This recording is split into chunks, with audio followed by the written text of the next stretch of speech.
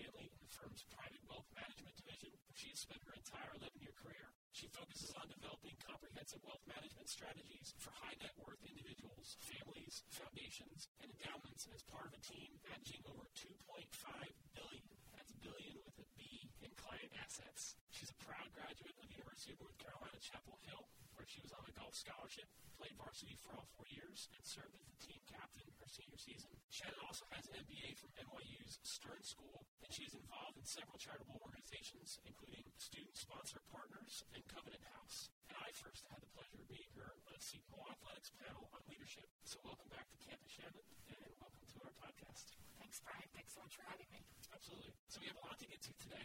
We can talk about wealth management, we can talk about golf, we can talk about leadership, of course. So let's start with your career. You were obviously a tremendous golfer. Why UNC and why their business school? Why did you choose to study that? Yeah, sure. So, I grew up playing golf, and one of the goals that I had set for myself early on was to try to play golf in college and hopefully be fortunate enough to be awarded a golf scholarship. So at the end of the day, I visited a lot of schools, and UNC just had the right fit of everything I was looking for. Good academics, I loved the team, I loved the coach, and I thought I could really progress both athletically and academically there. So it turned out to be a great fit for me. Did you go to high school in?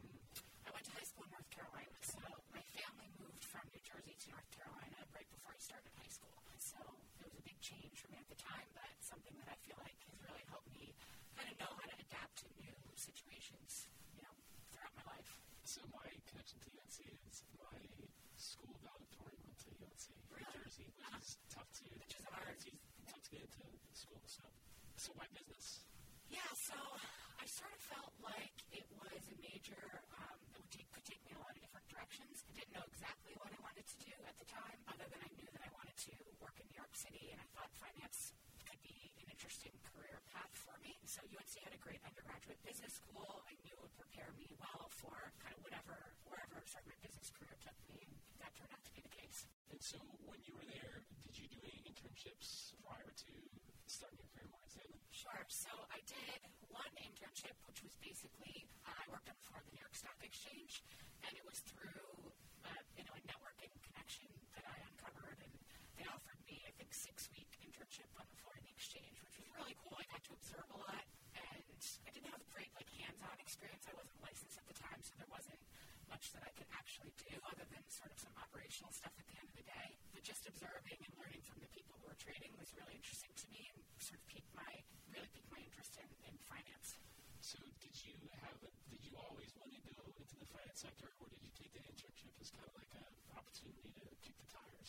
Yeah, that was definitely an opportunity to kick the tires. And even when that was finished, I wasn't, totally sure that that's what I wanted to do. I kind of fell into private wealth management, taking a similar tactic as I did with my internship. I kind of just met with a bunch of people and tried to understand what jobs were out there, and sort of stumbled into wealth management, realized that it was a job where I could be in front of clients and helping people, and that was something that was interesting to me. And so I kind of went with it, and here I am almost 11 years later. Exactly. Now, I don't know if you're okay to share this story, but I remember you shared a story about persistence when it came to, I don't know if it was you landing your internship or you landing your job. Yes. Which, yeah. Are you okay with sharing that? Yeah, absolutely. Story absolutely. For our listeners out there? Yeah, so my senior year of college was around the holidays, and I didn't have a job yet. But again, sort of knew I wanted to be in New York City, knew finance was a path that I wanted to follow, and I kind of had this idea that wealth management would be a good fit for me. So I went to New York, I met with everybody I could that was in that field, a bunch of different firms, sort of stumbled upon the firm where I am now, and met with the person who was doing the hiring, and she basically said to me, I don't have anything right now, but if you stay in touch with me over the next several months, we'll see how things go. And when you graduate in May, we'll see if there are opportunities out there for you. In terms of sequence or chronology, when did you contact them? Was this? It was around the holidays of my senior year. And so, a couple months went by, and I didn't really hear anything, and I called back, and the same woman said to me, well, yep, stay in touch, continue to stay in touch, call me every week, and we'll see what happens in a couple months. And so I took her literally, exactly, and I called her every Friday at 10 a.m. I picked the time, and half the time she picked up, the other half she didn't. But she knew I was calling, and so I think that was important, and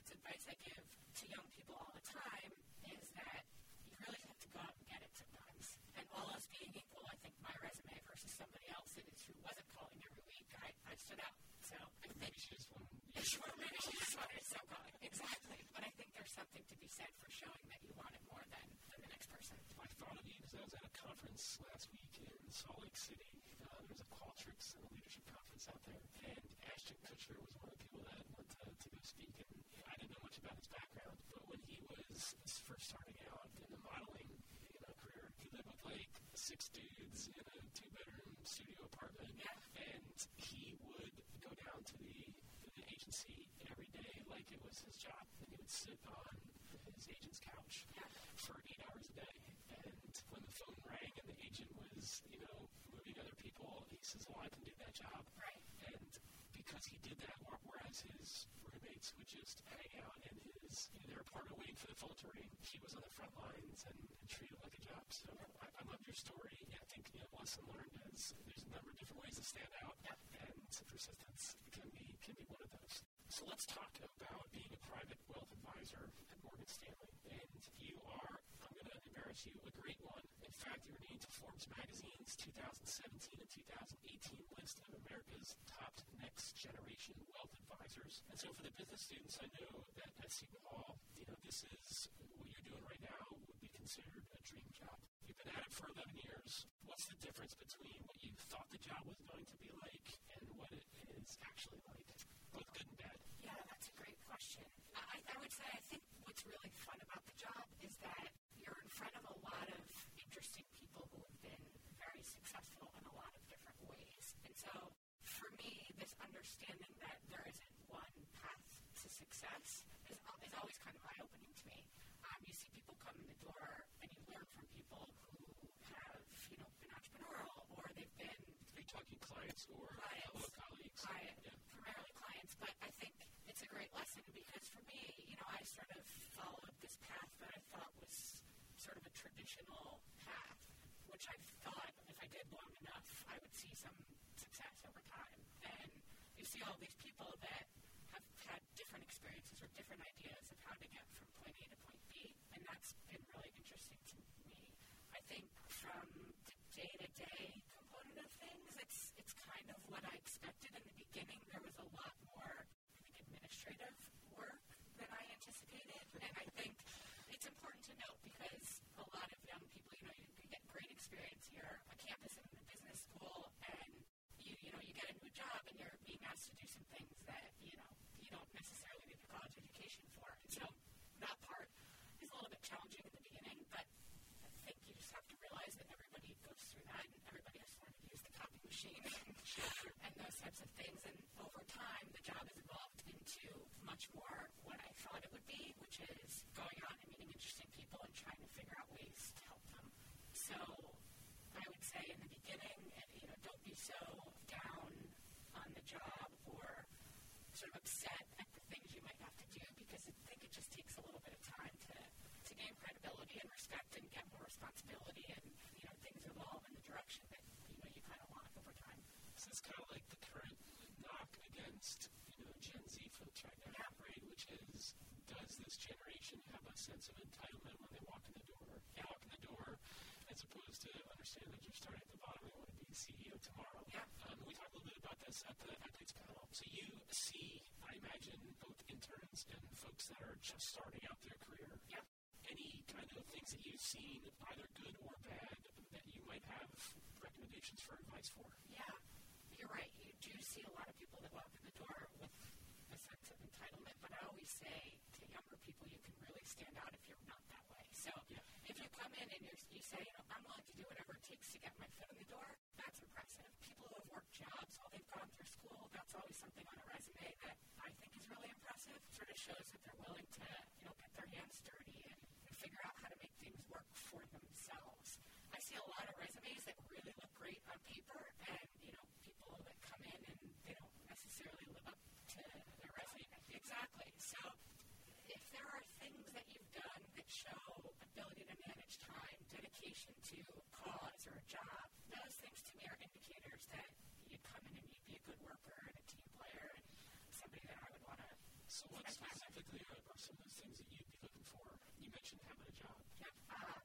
Being on a team, being part of, radio, having really something that you've dedicated Sounds good. Exactly. Exactly. But things like that you've committed to, and maybe a stock picking club or investment club if Seton Hall has that. We do the Hall Street Fund. There you go. That's great. Get it? Very clever. But yeah, just sort of something that shows that you care about learning and you care about growing as a person. What advice would you have given to the 22-year-old Shannon Boyle? Yeah. Coming right out. What would you have done differently? So I would say in the very beginning, I was really bogged down by sort of the operational aspects of the job and how to get things done. And I didn't spend enough time, I think, reading and kind of understanding the big picture. And I think every once in a while, you need to take a step back and understand why you're doing what you're doing. And I think we can all probably carve out a half an hour every day to, whether it's read or have a time of self-reflection, but really think about what's the big picture here and why am I doing what I'm doing. And if there's no link, then maybe reevaluate, is this the right thing for me to keep doing? So you open the door, so I'm gonna go in. Yeah. What is your why?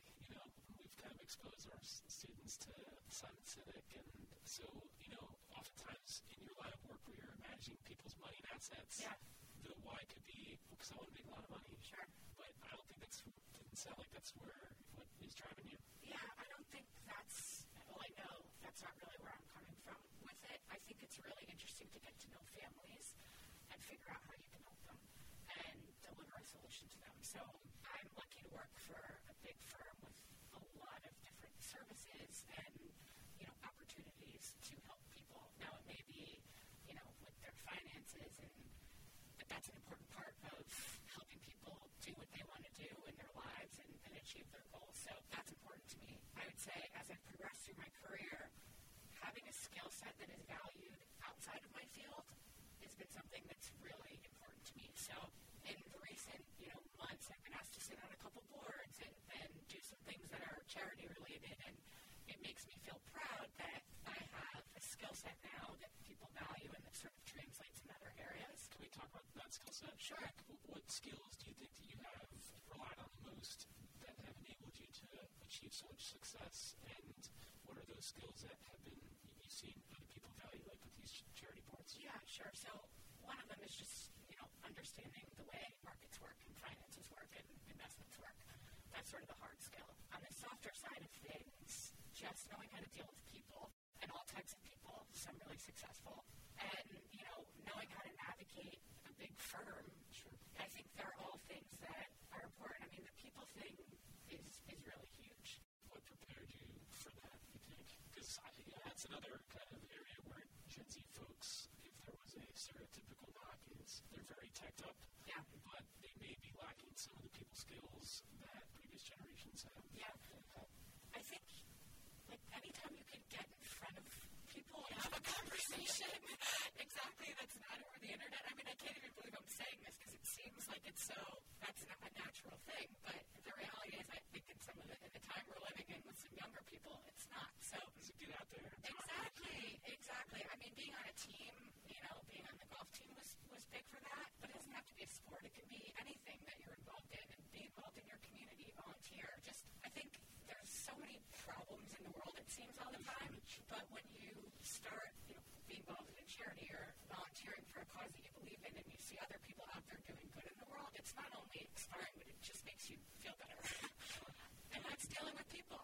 Do you want to give a shout out to your charities? Yeah, sure. So one of the things that I did within the last couple of years was I did the Covenant House Sleep Out in New York. And so basically what that was you raised money and you slept on the street in solidarity with children who are homeless. And the way I got into that was actually pretty interesting through a client and friend who had extended many kindnesses to me over the years, and I felt like I could never really repay him for or reciprocate for the nice things that he'd done for me. And so my idea was, what are the charities that you're involved in that are important to you, and maybe I can give back in that way. And Covenant House was one of his big ones, and so that sort of led to the sleep out. So that was pretty neat. I'm just curious, what time of year is the sleep out? November. So there's one in November and one in March. Wow. This last one in March was pretty snowy, so I think I got lucky in November. Gotcha.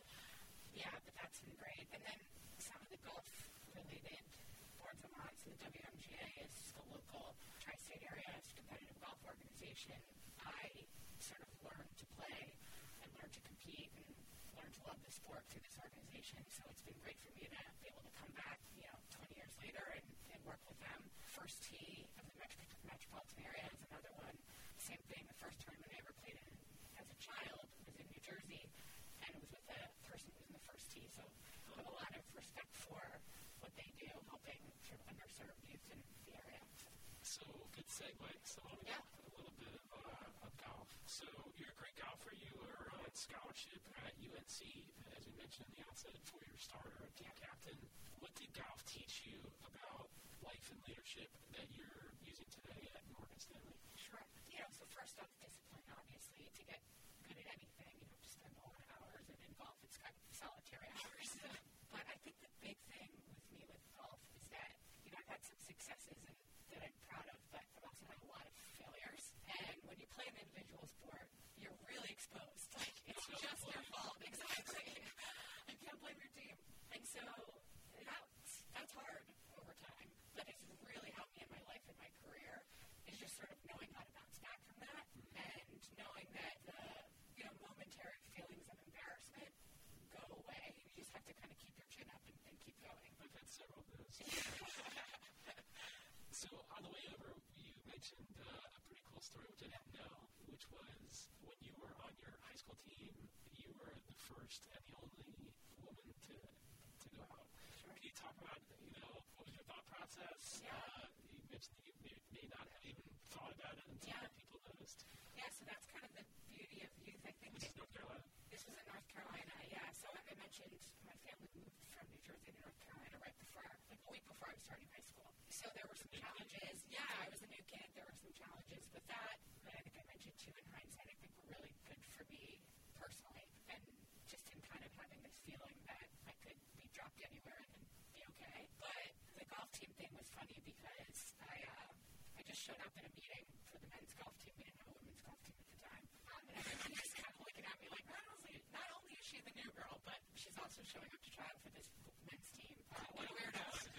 When you were in the room, did they thought you were lost? Did they thought you were there for something else? Yeah, I had a really funny, cynical coach at the time. We made a lot of jokes about it, but coming from New Jersey, I was sort of used to that kind of sarcasm. And the great thing about golf is that it's really objective. So, I showed up at the tryout, and if you shoot the numbers, you're going to make the team, and that's what happened. So that was really fun, and I think once people realized that I can hold my own, it was not an issue. I was part of the team, and that was really, really great. How did you, obviously you were good enough to get a scholarship at UNC.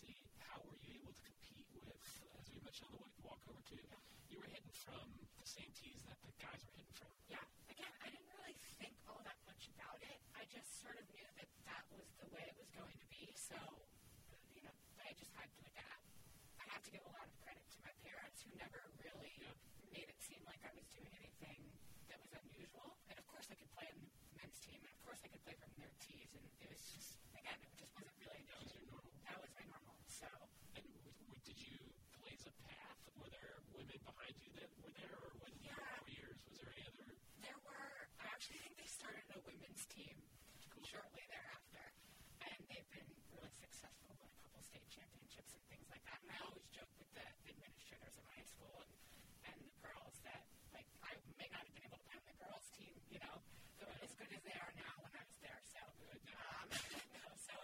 but it was fun, and it's something that, made me unique, I thought, at the time, and really taught me a lot. And credit to the guys who are on my team. They never treated me any differently either. So I sat in the front of the bus and kind of kept my mouth shut, but it was a great learning experience. So, and I was curious also, did any guys get scholarships to colleges to go play golf? Yes. So my freshman year, we had, I think, 3 or 4 seniors who went to play in college as well. And I didn't play very much that year as a freshman, understandably so.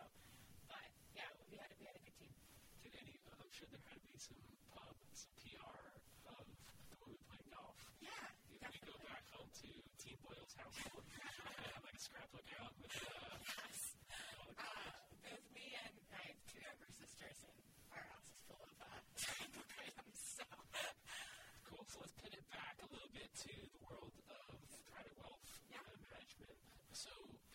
curious, like, how are leaders developed in your field? Is it ad hoc? Is there patterns that you've seen? What have you found that has worked? Yeah, I would say it's a little bit ad hoc.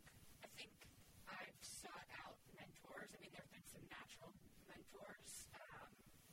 The person who runs my team has set a great example for me, and I think the reason he set such a great example is because he always does the right thing for clients and has a very high level of integrity. So it's been exciting to come to work every day and work for somebody like that. Have you told him that? Yes. Okay, hopefully you'll listen to this podcast. Exactly. And, beyond that, I've sought out mentors who've maybe been in my field or in similar fields who I can be open with about my concerns or, my desires to advance and who have given me good advice. And so, but I would say a lot of it I've sort of had to kind of uncover on my own as I've gone along. We call it OJT in the military. Okay. On-the-job training. Exactly. But it sounds like you've also gone and sought out your own tribe of mentors as well. Yeah. Let's talk about, so if students want to kind of follow in your footsteps, you mentioned reading before. Yeah. Are there any leadership books or books specifically as they pertain to kind of wealth management that you're like if you're looking to come into my field, these are the one or two books that, you definitely recommend? Yeah. So I would say I'll start just with the newspaper. So I think everybody should read the Wall Street Journal. I think there's probably a pretty cheap online subscription option for students. Yep. And that to me, I didn't read that in college. And I started to when I got into my career, but not right away. And I think if you spend a half an hour on that every day, it's hugely helpful. And, obviously the investing section and finance section, but every section, because you're dealing with people in your careers who are older than you who are reading the newspaper every day, and you want to be conversant in what's going on in the world. So that's really important. Too Big to Fail is a great book. It reads like a novel, and it sort of explains what went on in the 2008 financial crisis, which is right when I started my career. And I think for younger people, that's a great one to read because that's still so fresh in people's minds. Sure. And as you're thinking about, starting careers in finance now, it's important to have some context for why, regulation is what it is and, why firms operate the way they do and have some, history. What about who does Shannon follow on social media or podcasts other than this one that you recommend? Of course. Or blogs? If I open up your computer and looked at your history, what are your go-tos? Yeah. So I'm not a huge user of social media, which, I don't know, I think there's some positives and negatives. Sure. And there are some careers where you have to be a huge consumer of social media. Mine isn't necessarily one of them, but there is a investor, Byron Bean, who worked at several firms over the course of the years, and he's 86 years old or late 80s, and he has this list of the things that he's learned throughout his career up until his 80th birthday. And it's a great list. I think everybody should take a look at it. I look at it once a year just to kind of have a reminder. So he's somebody that I pay attention to. But I'm reading in general. I try to have a wide range of interests in what I pick to read and not just read things about my industry. So, you get that from the paper, you get that from the daily kind of, emails that you get that are firm related. So in my personal time, I like to sort of expand my horizons a little bit. So sometimes that's reading leadership books. There's a book called Good to Great, which you've really read. Exactly. So I stumbled upon this one a couple years ago. My grandfather passed away. He was an avid reader and had this kind of huge bookshelf that I was going through. I'm looking for something to read, and I think it's so interesting when you have people who collect books the way he did, because you can kind of try to piece together what they were thinking about in certain periods of their lives based on what they were reading. But this book, Good to Great, was on the shelf, and really it's about what makes companies really excel. Great companies last over time. But great chapter on transformational leaders, exactly. So this level 5 leader concept, and really, and you can correct me if I'm sort of you know more about this than I do, but level 5 leaders are people who are humble and who are really focused on sort of the vision of the company or their cause and less focused on themselves. And I think that was a great sort of more academic type leadership book, but there are all these books out there and autobiographies, I think, or biographies in particular, that show people doing that example of a book like that I've read recently is 42 Faith, about Jackie Robinson and Branch Rickey's relationship. And it was basically Branch Rickey, wants to integrate baseball. He's looking for the right person to, help him in this journey. And he thinks that person, in his mind, has to be grounded in faith and this belief that there's a greater cause for what they're doing. And that's what he saw in Jackie Robinson. So it's a really interesting book that sort of goes back to this transformational level 5 leader concept, and they're doing it in practice, really. So, we will capture all those stuff for our show notes. So I think you're the second or third guest we've had come on and mention career, and a multitude of disciplines that have, been affected by that. Yeah. Okay, some more informal questions. Sure. We do have to wrap up. Okay. Have you ever hustled anyone on the golf course while you're playing? Have you ever purposely flubbed the shot in order to make your client feel good? Definitely not. I think the great thing is that people like seeing you perform well on the golf course. And so I just kind of go out there and be myself. I just kind of go out there and be myself. Sometimes that version of myself is not impressive, but other times I'm all right. All right, last question. Now, we're in the trust tree. Yep. We spent about the past half hour talking about some serious topics. So let's get real. Is UNC in your Final Four, and do you have them winning the national championship? Absolutely, and I do it every